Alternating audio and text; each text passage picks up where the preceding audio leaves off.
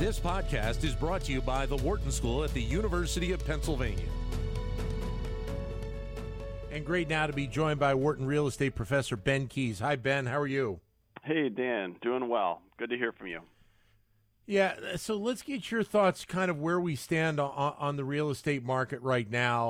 Obviously, with the interest rates going the way that they have, the housing sector really is going to feel an impact. And obviously then with rent prices going up as well, it's kind of a tricky time, it feels like.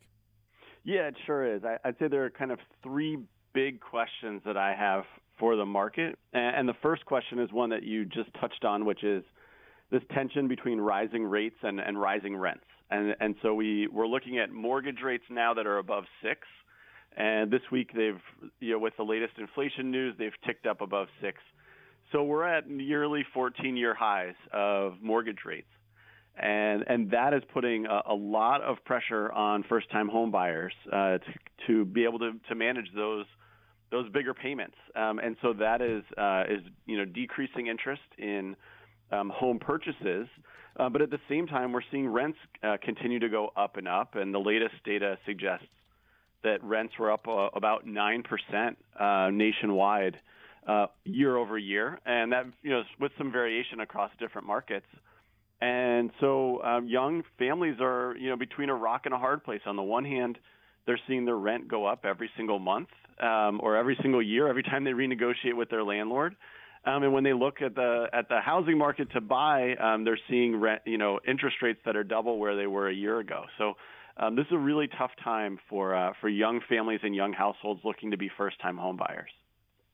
What's that mean then to the value of homes? Are we still riding close to the highs that we saw really as things kind of ramped up, right before the pandemic and then during the pandemic?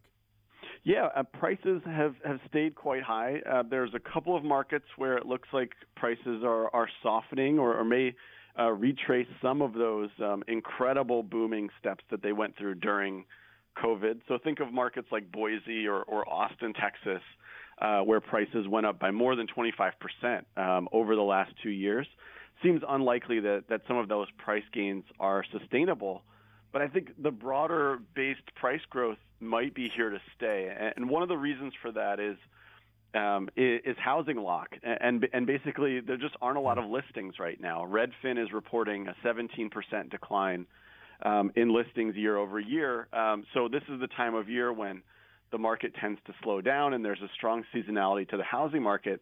But it looks like right now the housing market it might be packing it in for a long winter's nap. And so you have a lot fewer homes that are being listed for sale. And what that means is that prices can stay quite high even when there's a reduction in demand because there just aren't a lot of houses that are out there on the market.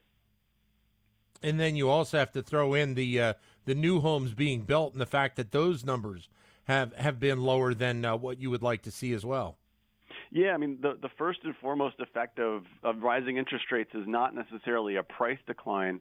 It's a decline in activity. It's a decline in transactions. And that really has a big effect on those industries that are dependent on volume. And so that's going to be the realtors, the mortgage brokers, and then the construction industry. And the construction industry is a big question mark right now. We know that there's a lot of pent-up demand for housing in the U.S. There are numerous reports from Freddie Mac and others suggesting we have 4 million too few units of housing in the U.S. given population growth and demand for housing with demographics.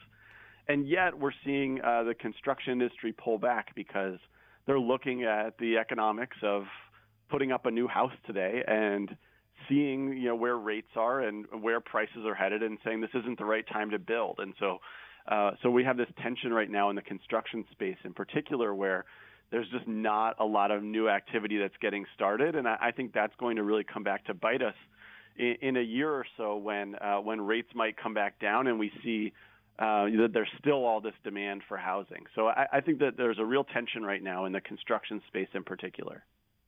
For a while there, when we did see, pretty decent build going on, it seemed like the trend for a lot of builders was multifamily properties, a lot of, apartment buildings, townhome buildings as well.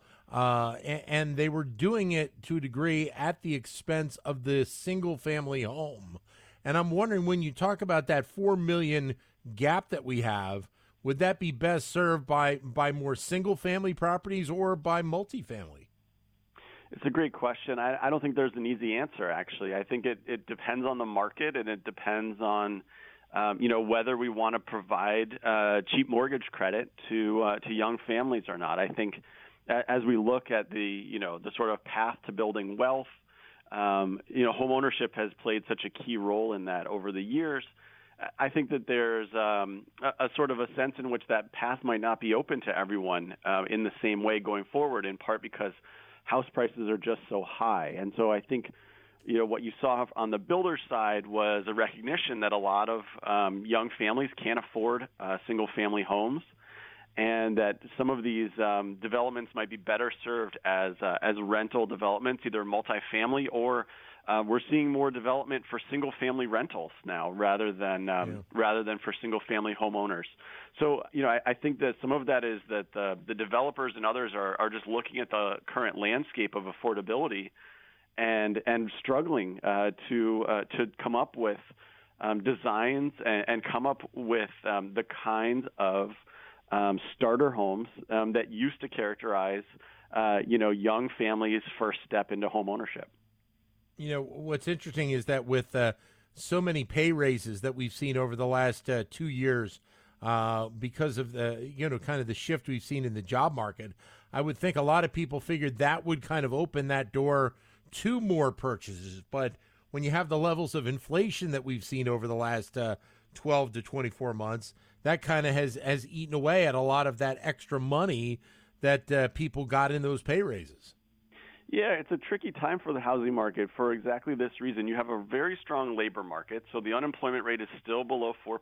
We added 300,000 jobs last month. And people did actually save during COVID. American savings, especially middle-class savings, went up over that time period. So people were able to save up for a down payment in ways that I don't think they had been able to in the past.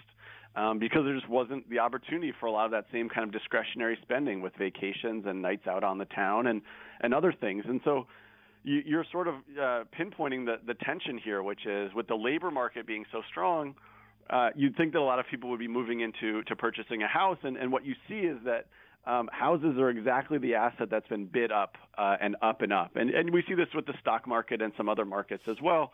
Although, to differing degrees of volatility, but it's been clear that, house prices are reflecting in part this heightened demand for more space, this heightened demand in the demographic groups of retiring baby boomers and millennials who are aging into their sort of peak home buying years.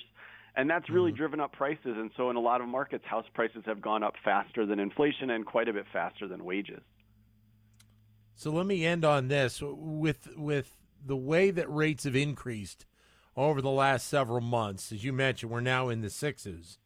What should potential home buyers be thinking right now? Because they're still trying to thread that needle of getting the best mortgage they can at this moment in time. Obviously, the potential of refinancing it down the road, if we see rates go back, is a possibility.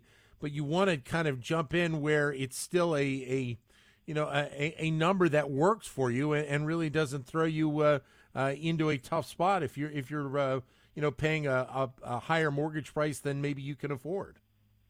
Yeah, I mean, you hit the nail on the head. I think the tension here is again rising rates versus rising rents. So if you're in a market where you're seeing your rent rise 10% per year, it might make a lot of sense to take out a 6% mortgage, lock that in so your monthly payments are fixed. And then you have the option to refinance. And so it's important to remember that your first mortgage rate is certainly not your last mortgage rate. And it's pretty likely that in the next couple of years we'll see rates come back down. The Fed is doing a tightrope walk trying to bring inflation down. And if we do end up in a recession, rates will come back down. And so you certainly want to borrow within your means, but you want to recognize that going forward there may be opportunities to refinance and lock in a much lower rate going forward. And at the end of the day, that option might still be a better one than watching your rent go up 10% each year. Yeah. Hey, Ben, great to talk to you as always. Thank you very much. Yeah, thanks so much for having me, Dan. You got it. Wharton Real Estate Professor Ben Keys. To keep engaged with Wharton Business Daily and other Wharton School shows, visit businessradio.wharton.upenn.edu.